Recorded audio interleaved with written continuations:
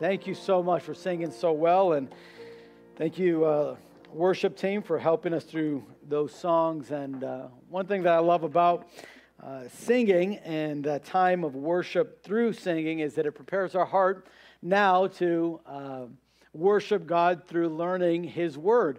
And we've been studying through Galatians, the whole book, really, verse by verse, chapter by chapter, and we're up to Galatians chapter number 3. So if you have your Bibles, open to Galatians chapter number 3. Let me say also, as you're turning there, I forgot to mention those that might be joining us on the live stream. It's going to have you as well. And in particular, there was one young man that visited our church years ago. I'm talking about over a decade now. His name is Fernando, and he's up in Seattle. And I heard he's been streaming faithfully every week. So Fernando, if you're listening, it's good to have you with us. And so glad that you're making time to study and grow in God's Word. Galatians chapter 3, and we're going to be in verse 15, going from 15 down to verse number 25. And before we read, let me try to just give a quick recap as what we've been learning so far. The book of Galatians is a letter written to the churches in Galatia for the purpose of clarifying the message of the gospel. And the problem was there was people, these false teachers that had gone to these churches and were telling the church members there that the gospel, the message of Christ dying on the cross for your sin, is not enough to make you right with God. It does help. According to them, you can see what Jesus did on the cross, but it isn't enough. You need a little bit more, and the more is doing good works. So they were saying, if you do good works, you can be right with God. And so the Apostle Paul is writing this letter because at the same time, they're not just saying that only by doing good works can you be right with God. They were also saying the Apostle Paul really isn't a minister of God. You don't need to be listening to him. Now, the Apostle Paul was the one that shared the message of the gospel with the people of Galatia, and they came to a saving knowledge through his ministry. And now these people are saying, don't listen to him. All right, so he's writing this letter to, one, explain why God called him to the ministry, that he is a minister of God. He's writing to clarify what the gospel message is and to say that it is sufficient, completely sufficient to make you right with God, and to also say it's the only way to live by. You're only going to live by the gospel and what the gospel brings, which is the Spirit of God. So we've been learning that in chapter 1 and in chapter 2. As you get into chapter 3, as he continues explaining these truths, you find that he starts with living wisely, right? We ought to live wisely. If you're a Christian, someone that is living through the power of the gospel, you ought to live wisely. So in verse number 1, he tells the Galatians, you're acting very foolishly. All right, he says, who have you foolish Galatians, who have bewitched you, who has charmed you, he says, who's really confused you that you are now not obeying the truth, before whose eyes Jesus Christ have been evidently set forth, crucified among you. He said, this what I ask you, when you received the Spirit of God, did you receive it from doing good works or by faith? And of course, the obvious answer Paul is giving them is, y'all received the Spirit of God by faith. All right? So the Christian life is lived by faith, not by works. So he starts off first, you got to establish that. He said, think about your experience as a Christian. He said, at what point, what law did you obey so that God would be right with you? Was it thou shalt not covet, thou shalt not commit adultery? Which one did you obey so you could be right with God? And he's saying, none. Because we can't be made right with God through doing good works, by obeying the law, only by faith. When you get to verse number 6, and we studied this last week, we talked about the consistency of the gospel. Paul says, look, not only through your experience do you find that faith is the only way to live by, but then you'll also find that even the Bible teaches that. And he goes and talks about Abraham and the promise made to Abraham. And we learned this last week, but I'll repeat it just to refresh our minds. The promise that was made to Abraham by God was that he was going to be made right with God through faith. Now, I explain this truth this way, all right? The way that we are made right with God has always been through faith. The people in the Old Testament, starting with Abraham and even before, even starting with Adam and Eve, their faith was this. The faith was, in the future, God will send somebody to pay for our sins so we can be made right with God. And I believe that by faith. That was the way that they were made right with God, or justified. The word is in the Bible is used as justified. It means not guilty, right with God. All right? He said the only way you could do that was by faith, and they were looking towards the promise that someone would be sent by God to pay for their sin and make them right. That person was Jesus Christ. He is the promise. He is the fulfillment of that promise. Now, we're at about 2,000 years after. We look back by faith and say, when Jesus died on the cross, I believe by faith that he made me right with God. So when I accept Jesus as my Savior, I am saying I believe that what he did on the cross was for me. It was for my sins. So you see, it's faith on both sides. It never has been about our good works. It's never been about, well, do you fulfill the 10 Commandments or not? The false teachers that were there in Galatia were saying, well, yeah, okay, Jesus did that, but really, you got to keep the commandments. That's how you're going to really be right with God. And Paul said, no. The gospel message is simple. Before it was, look, God's going to send someone to die for your sins and make you right with him. The gospel message today is, hey, God sent someone to die for your sin. His name was Jesus Christ. It was his only son. And by faith, he makes you right with God. That's the consistency of the gospel. And we learned about that. We learned about the curse of the law. He said, if you're going to try to be right with God by just keeping his commandments, here's what you're going to find. You're going to be finished cursed. He said, because if you're going to obey God's law, here's the problem. You have to obey every law. You can't get 9 out of 10 and be right with God. All right? 9 out of 10 is not bad free throw percentage, but it ain't perfect. And you ain't going to be right with God. And so Paul said, look, in order to be right with God, all right, in order to be right with God, you can only come through faith. Anything else, anything short of that leaves you cursed.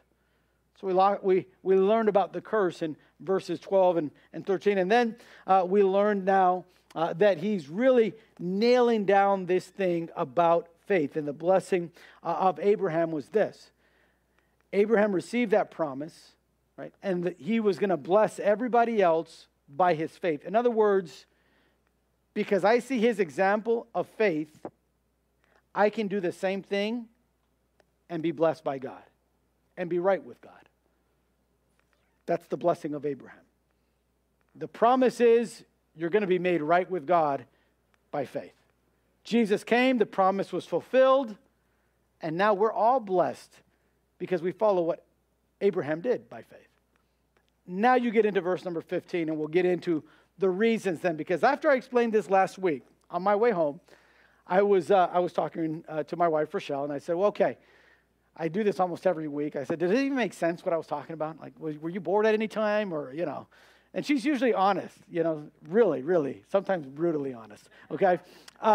But anyways, she said, no, I think I get what you were saying and what the passage is saying. She said, but if that's true, and Abraham was like by faith, and we're by faith, and so what's the point of the law? The law that we have, the 10 Commandments, who gave that? Did Moses make those up?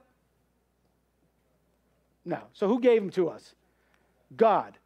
So why did God give us the law? So here are these Hebrew false teachers, right? The Judaizers are saying, he gave us the law so we could be made right with him. And Paul says, that's not the reason he gave us the law. You can never be made right with God through the law. So then what is it? I'm glad you're asking, because that's what today we're going to be talking about. The reasons for the law. Because that's what Paul answers in verse 15. So let's just read it really quick from verse 15 down to verse 25, and we'll jump right into it, okay? Brethren, he says, I speak after the manner of men. All right, I'm gonna use, he says, a human perspective, a man's perspective illustration. Though it be but a man's covenant, yet if it be confirmed, no man disannulleth or addeth thereto. Now to Abraham and his seed were the promises made, and he saith not, and to seeds as of many, but as of one, and to thy seed, and that seed is Christ.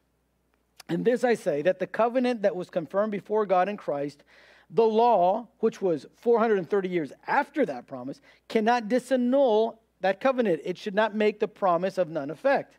For if the inheritance be of the law, it is no more of promise. But God gave it to Abraham by promise. Wherefore then serveth the law? It was added because of transgressions, till the seed should come to whom the promise was made, and it was ordained by angels in the hand of a mediator.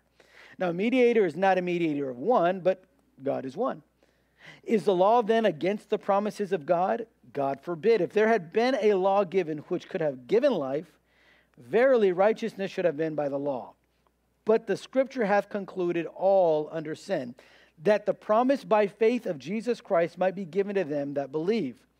But before faith came, we were kept under the law, shut up unto the faith which should afterwards be revealed. Wherefore, the law was our schoolmaster to bring us unto Christ, that we might be justified by faith.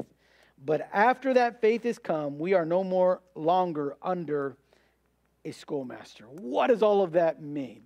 All right, we're going to break it down to really two main reasons that Paul is saying the law was given to us. Why God gave us the 10 Commandments and all the commandments of the Old Testament. Why did he do that? Well, if you have your notes, let's get into it. The first thing that Paul says, before we can understand the two reasons for the law, you have to understand this, and this is in your notes. The law is not superior to the promise. The law is not greater than the promise. One of the bases for the Judaizers to say, you have to obey all the commandments so you can be right with God, was they said, because the commandments are greater than faith. The living by faith is not enough. You need to have a little bit more than that, and the law is that. All right? The 10 Commandments is that. And so in verse 15, Paul has to clarify this. And he says, let me give you an illustration. All right? When a covenant is made by two people, what can break that covenant? Okay? Now, a covenant is probably an older word, older English word than what we would use today. Today, we'd probably talk about contracts. Covenants are the same as contracts. Now, a contract, right, requires two parties, and it requires a mediator usually. Right? For instance, if you think about contracts with sports, right, the athlete is making a contract with a team. But he doesn't do it by himself. He usually has what is known as a sports agent, right? The sports agent is his mediator. He's the one that negotiates, hey, how much this contract, how much you're going to pay me? And what do I have to do to get paid all that money? Right? That's the contract. Now, when a contract is made, right, there are agreements as to what it's going to cost one person to pay that other person, right? And then what are the requirements for that? Right, so both sides are called here, right? There's responsibilities on both sides. One for the person that's providing, right, the money or the finances, and the other side of what those people have to do or that person has to do to receive those. Right? You're going to have to take care of your body if this happens, and there's all these things in that contract that those two individuals have to come into agreement on. Once they come to an agreement on that, you sign a contract. Once you put that signature, everything that's on those papers comes into play, right? In fact, in the news lately, I don't know if y'all saw this, but the quarterback for the Cardinals, it came out that in his contract, he's got to study at least 4 hours of game film before every game, because apparently he wasn't doing that. All right, now it's in writing, so now he has to do that. Someone's got to confirm that he's doing that, or if not, they can break the contract. But the only way that that contract can be broken is by either Kyler not living up to his end or by the Cardinals organization not living up to their end. I cannot come in and say, hey, Kyler, here's what you need to do. Do this and this and this, and that'll break the contract. I can't break the contract for Kyler. I can't help him, and I can't help the Cardinals break the contract. The contract's between them two, right? The mediator was a sports agent. There's nothing I can do to disannul that. Right? The word disannul is break the contract. Paul is saying this, okay? Here's what we have to understand. He said the promise was given to Abraham. There was this contract between God and Abraham. And he said, we, who are way after, can't do anything to break that contract. People that obey Moses' law cannot break the contract. The 10 Commandments cannot break that contract. The promise was between God and Abraham. Nothing else can break that contract. So that's what he's saying in verse 15 and 16. He said, even when it's between two people, and we can all understand this contracts, hey, only the people in that contract can break that contract. Nobody outside of that contract, right? That's the first thing.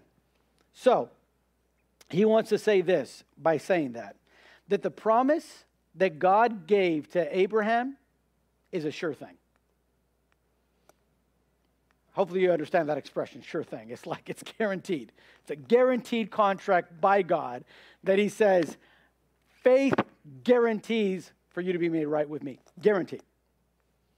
It's not faith in works. He said just faith. Abraham didn't even have the law.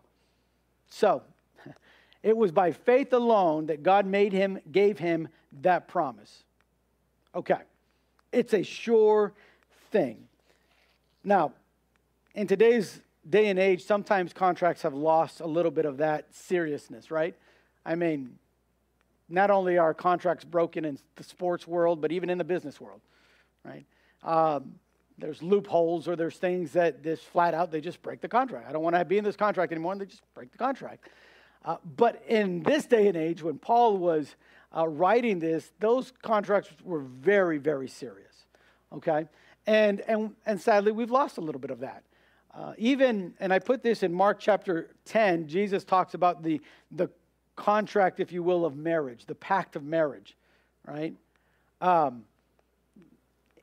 In the day and age in which Jesus lived, the people of Israel were just getting, doing whatever they wanted in marriage, divorcing and doing things like that. And they asked Jesus about that, and Jesus said, listen, Moses allowed that, not because he was for it, but he said because of the hardness of your heart, because what God has joined together, no one should break asunder.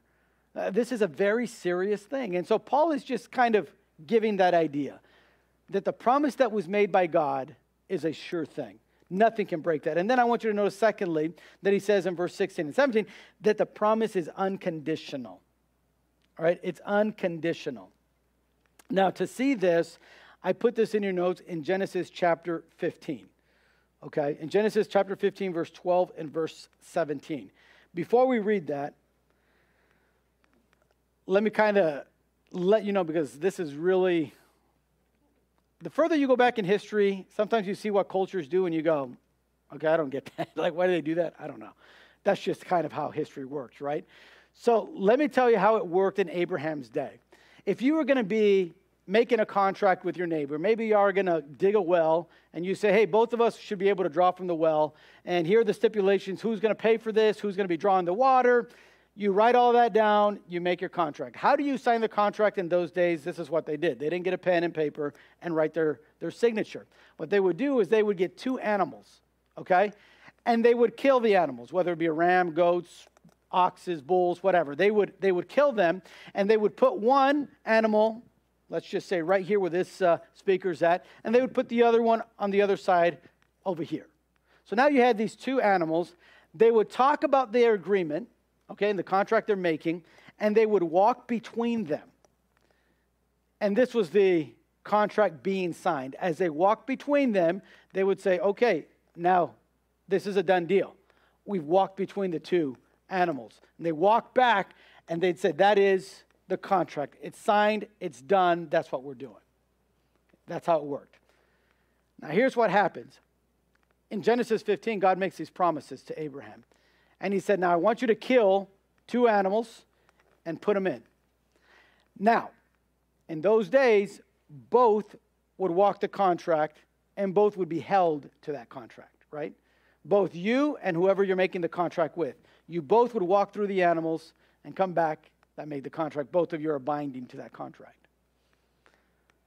Abraham kills the two animals.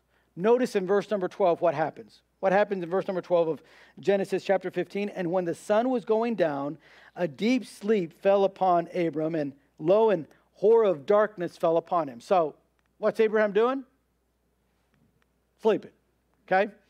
Go to verse number 17. And it came to pass that when the sun went down and it was dark, we know Abram's sleeping, behold, a smoking furnace and a burning lamp that passed between those pieces. If you know a little bit about the Old Testament, you know that that fire represented God. When Moses saw the burning bush, God was in the burning bush, right? That smoke and fire represented God. So God is walking in between the two animals. What is Abraham doing? Sleeping. Did Abraham make that contract then? No, right? If Abraham didn't walk through, it's like he didn't sign the contract. So who signed the contract?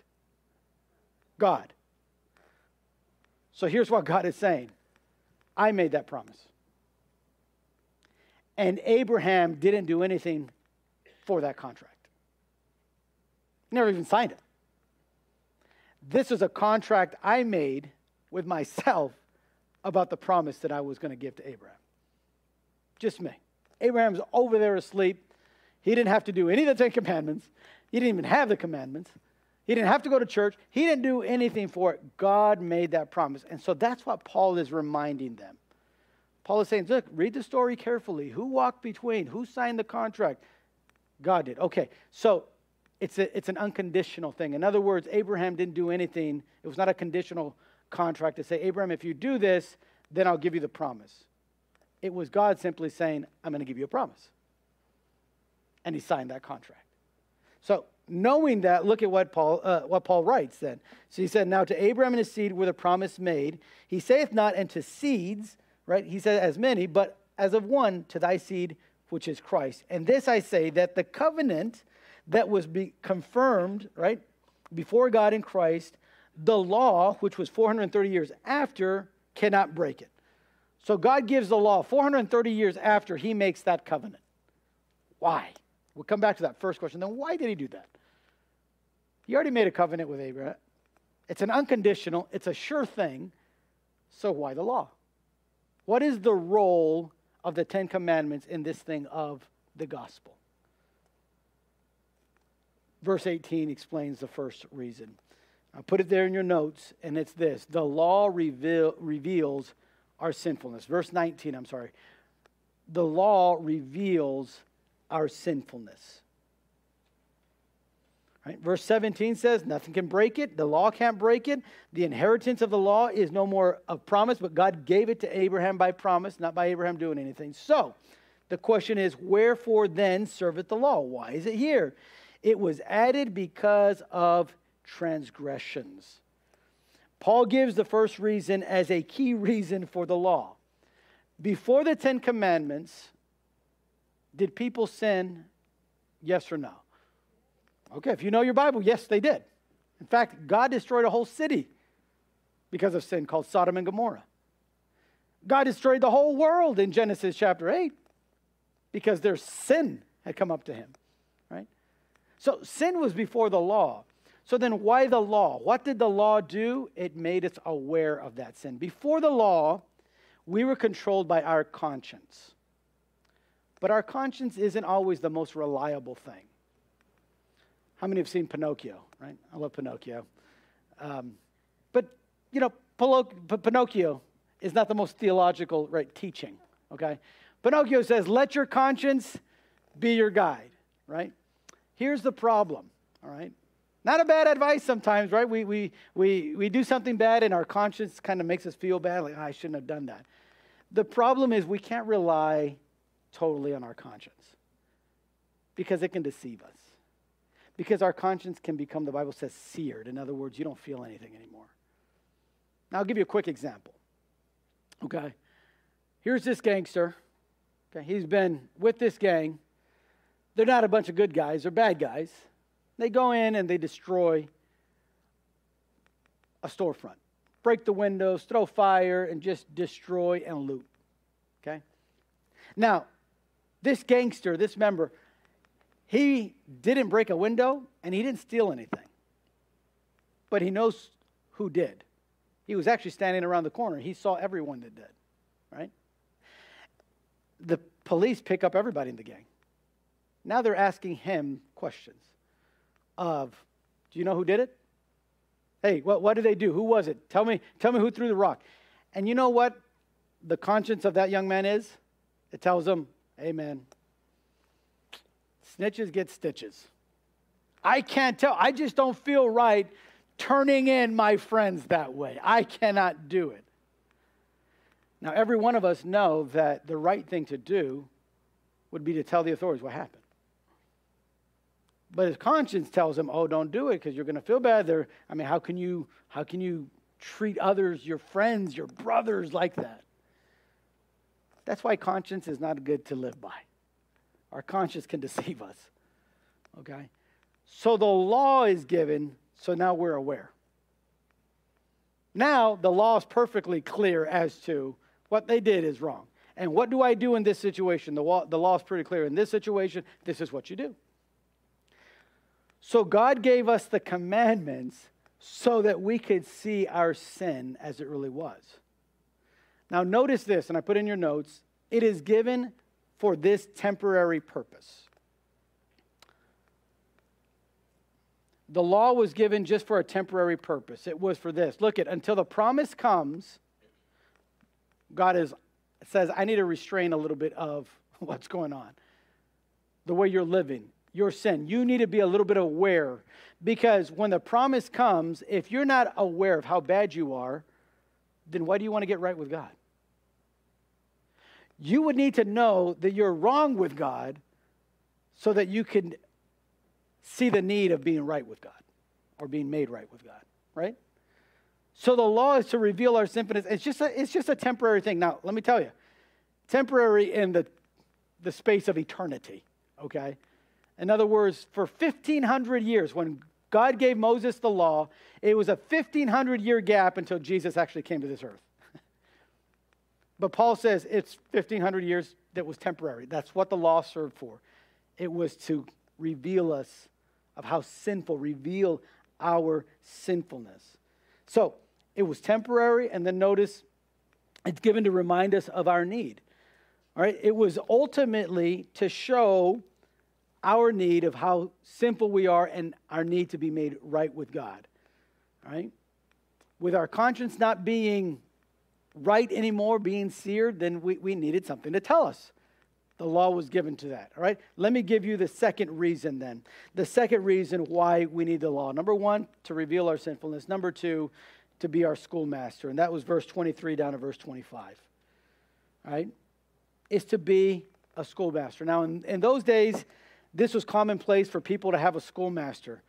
I kind of wish we could bring this back because this is how it worked, okay? As a schoolmaster, what you did is if you had someone working for you in your house, if you had a slave working in your house, what you would do is you would assign them to your children.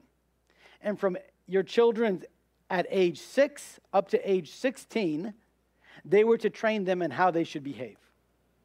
They would take them to school. They were guardians that would say, this is how you act. This is not how you respond. This is how you're supposed to be in front of people. This is what you're supposed to be learning in school. And the whole time, they were just there to make sure, hey, don't get out of line. Don't get out of line. From 6 to 16. Now, that would save me a lot of work, all right, throughout my week, if I had someone do that for my kids. We got to bring this back, all right? We'll work on bringing it back later, okay? But that's what a schoolmaster did. So Paul says the second reason for why God gave us the law, number one, so you knew how sinful you were and how much you need that promise. And secondly, to discipline us. To discipline us. That's why when the law is not obeyed, there's a curse. There's a discipline. There's consequences for wrong behavior. God said, I gave you the law for that. Now, notice that by giving the law, it kept us in bondage to it. In other words, with the law now, we know what is right, we know what is wrong, and now we're caught by that. If you look in verse 23, I just want to explain this real quick. It says, but before faith came, we were kept under the law, right? shut up unto the faith which should afterwards be revealed. That word, or the words shut up there, it's not the best translation for our day and age in English, but it's the Greek word, it's only one Greek word, sikleio, and it means to be caught like a fish in a net. So when the law came, it caught us doing wrong, and it doesn't let you out. That's why Paul says you can't be made right with God through the law, because all the law can do is condemn you. You're like a fish stuck in a net. So if you were being covetous, right, that's wanting what someone else has. Said if you're being covetous, because you obeyed your parents doesn't mean that it X's out the covetousness. The law doesn't do that. All the law does is, well, you're cursed now because you were being covetous. We say, well, I'm not coveting. Oh, okay, good. Are you honoring your parents? Well, I mean, when I was younger, I wasn't always obedient. Okay, then you're under a curse. Because you know what? It only takes one disobedience, one act of disobedience for you to be a lawbreaker. So Paul says, you're caught in a fish. The law caught us. To now we know we're not right with God. And it won't let us go. You're condemned by the law. You're cursed by the law. You have no way to be made right with God in and of yourself. At the same time, the law leads us to the greatest freedom of all. Notice what he says, all right? We're caught up, right, like a fish. He says, but before, verse 24, wherefore the law was our schoolmaster to bring us unto Christ, that we might be justified by faith. But after that faith has come, we're no longer under a schoolmaster. He says, listen, you were stuck, and the only way you get unstuck is by faith in Jesus. And he frees you. And he says in verse 25, and now you're no longer under the law.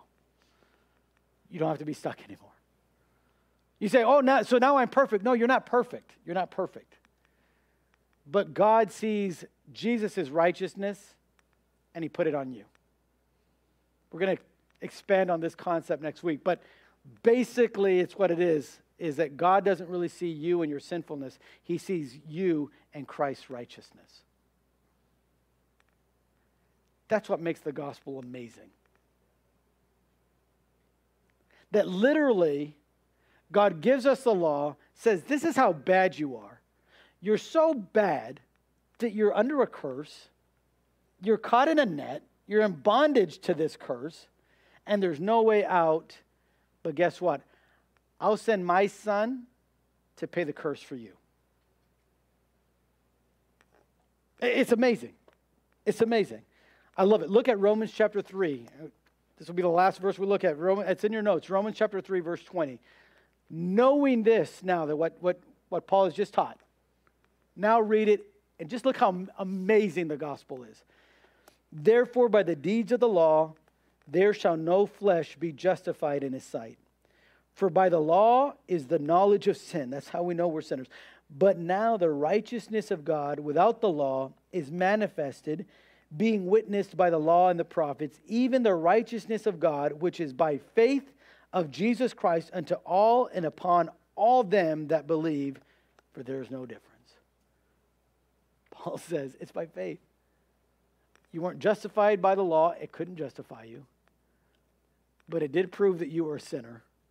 So bad that you needed a Savior. And that Savior is Jesus. And to get made right with God is faith in him. And that's it. It's a promise that God made. When he walked through, he made that promise unconditionally. Nobody else walked with him. That's why it says a mediator usually has two, but God is one. God was the only one that walked through. When it was the law, when the Ten Commandments were given, he says they were witnesses. The angels saw it. The Israelites saw this is from God. God was there making this contract and said, guys, if you can follow my commandments, I'm going to bless you. You can read this in Deuteronomy chapter 30. But if you don't, I'm going to curse you. I put before you in this contract a blessing and a cursing. A blessing if you obey my commandments, a cursing if you disobey. And let me just tell you, a few hours after they made that contract, Israel broke the contract. And so did we all. And we were caught in bondage. Listen, I don't know about you. I'm so glad he made that promise unconditionally. He said, because by that promise, I'm going to give you my righteousness. Through Jesus, upon all who believe, there's no difference. I don't care if you're white, black, red, brown. Doesn't matter if you're American or from some other continent or country. You can be made right with God by faith. The Bible says, through faith upon all them that believe. I don't know about you, but it's amazing. The gospel message is amazing. It tells us where we could be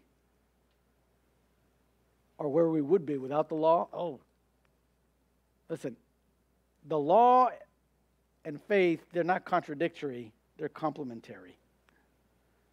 If it wasn't for the law, we wouldn't know how sinful we were. If we weren't as sinful, if we didn't know how sinful we were, we wouldn't need, or we wouldn't know that we needed a Savior. So you ask, why did God give us the law?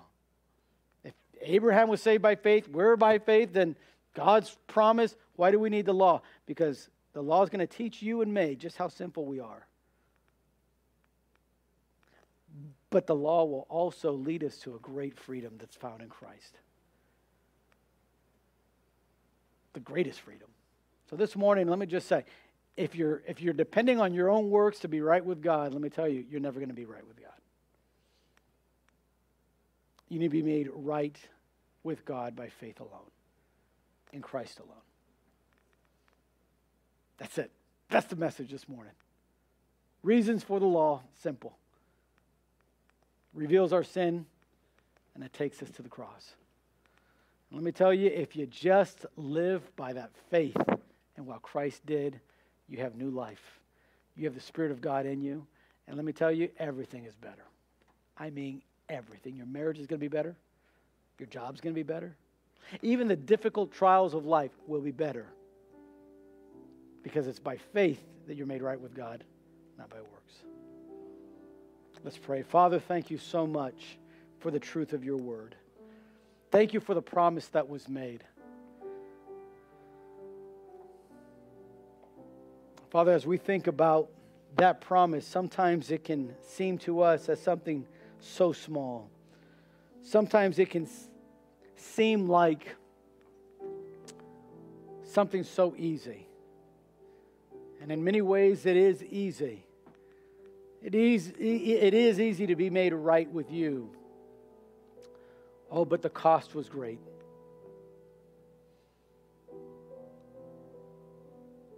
What sin has done to us is horrific and terrible. And it's trapped us in literally squeezing the life out of us. For the wages of sin is death. Oh, but that promise, that gift that was made of Jesus Christ has given us eternal life. Father, this morning we thank you for that promise. How wonderful to know what the life of faith can do. How awesome to know that that covenant isn't dependent on our works. It's upon your work, the work that you did on the cross. It was your love and mercy. Father, thank you. And I pray, Father, if there be anyone here this morning that's still yet to put their faith in you alone, I pray that they would make that decision.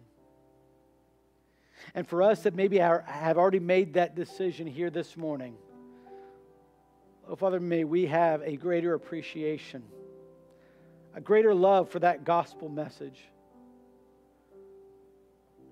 upon realizing what that even means, oh Father, I pray that it would motivate me to share that message more often. To know that what we share is the message of life. The message of being made right with God. Help us, I pray, to do that. Give us opportunities this week to share that wonderful message. And I pray this in Jesus' name. Amen.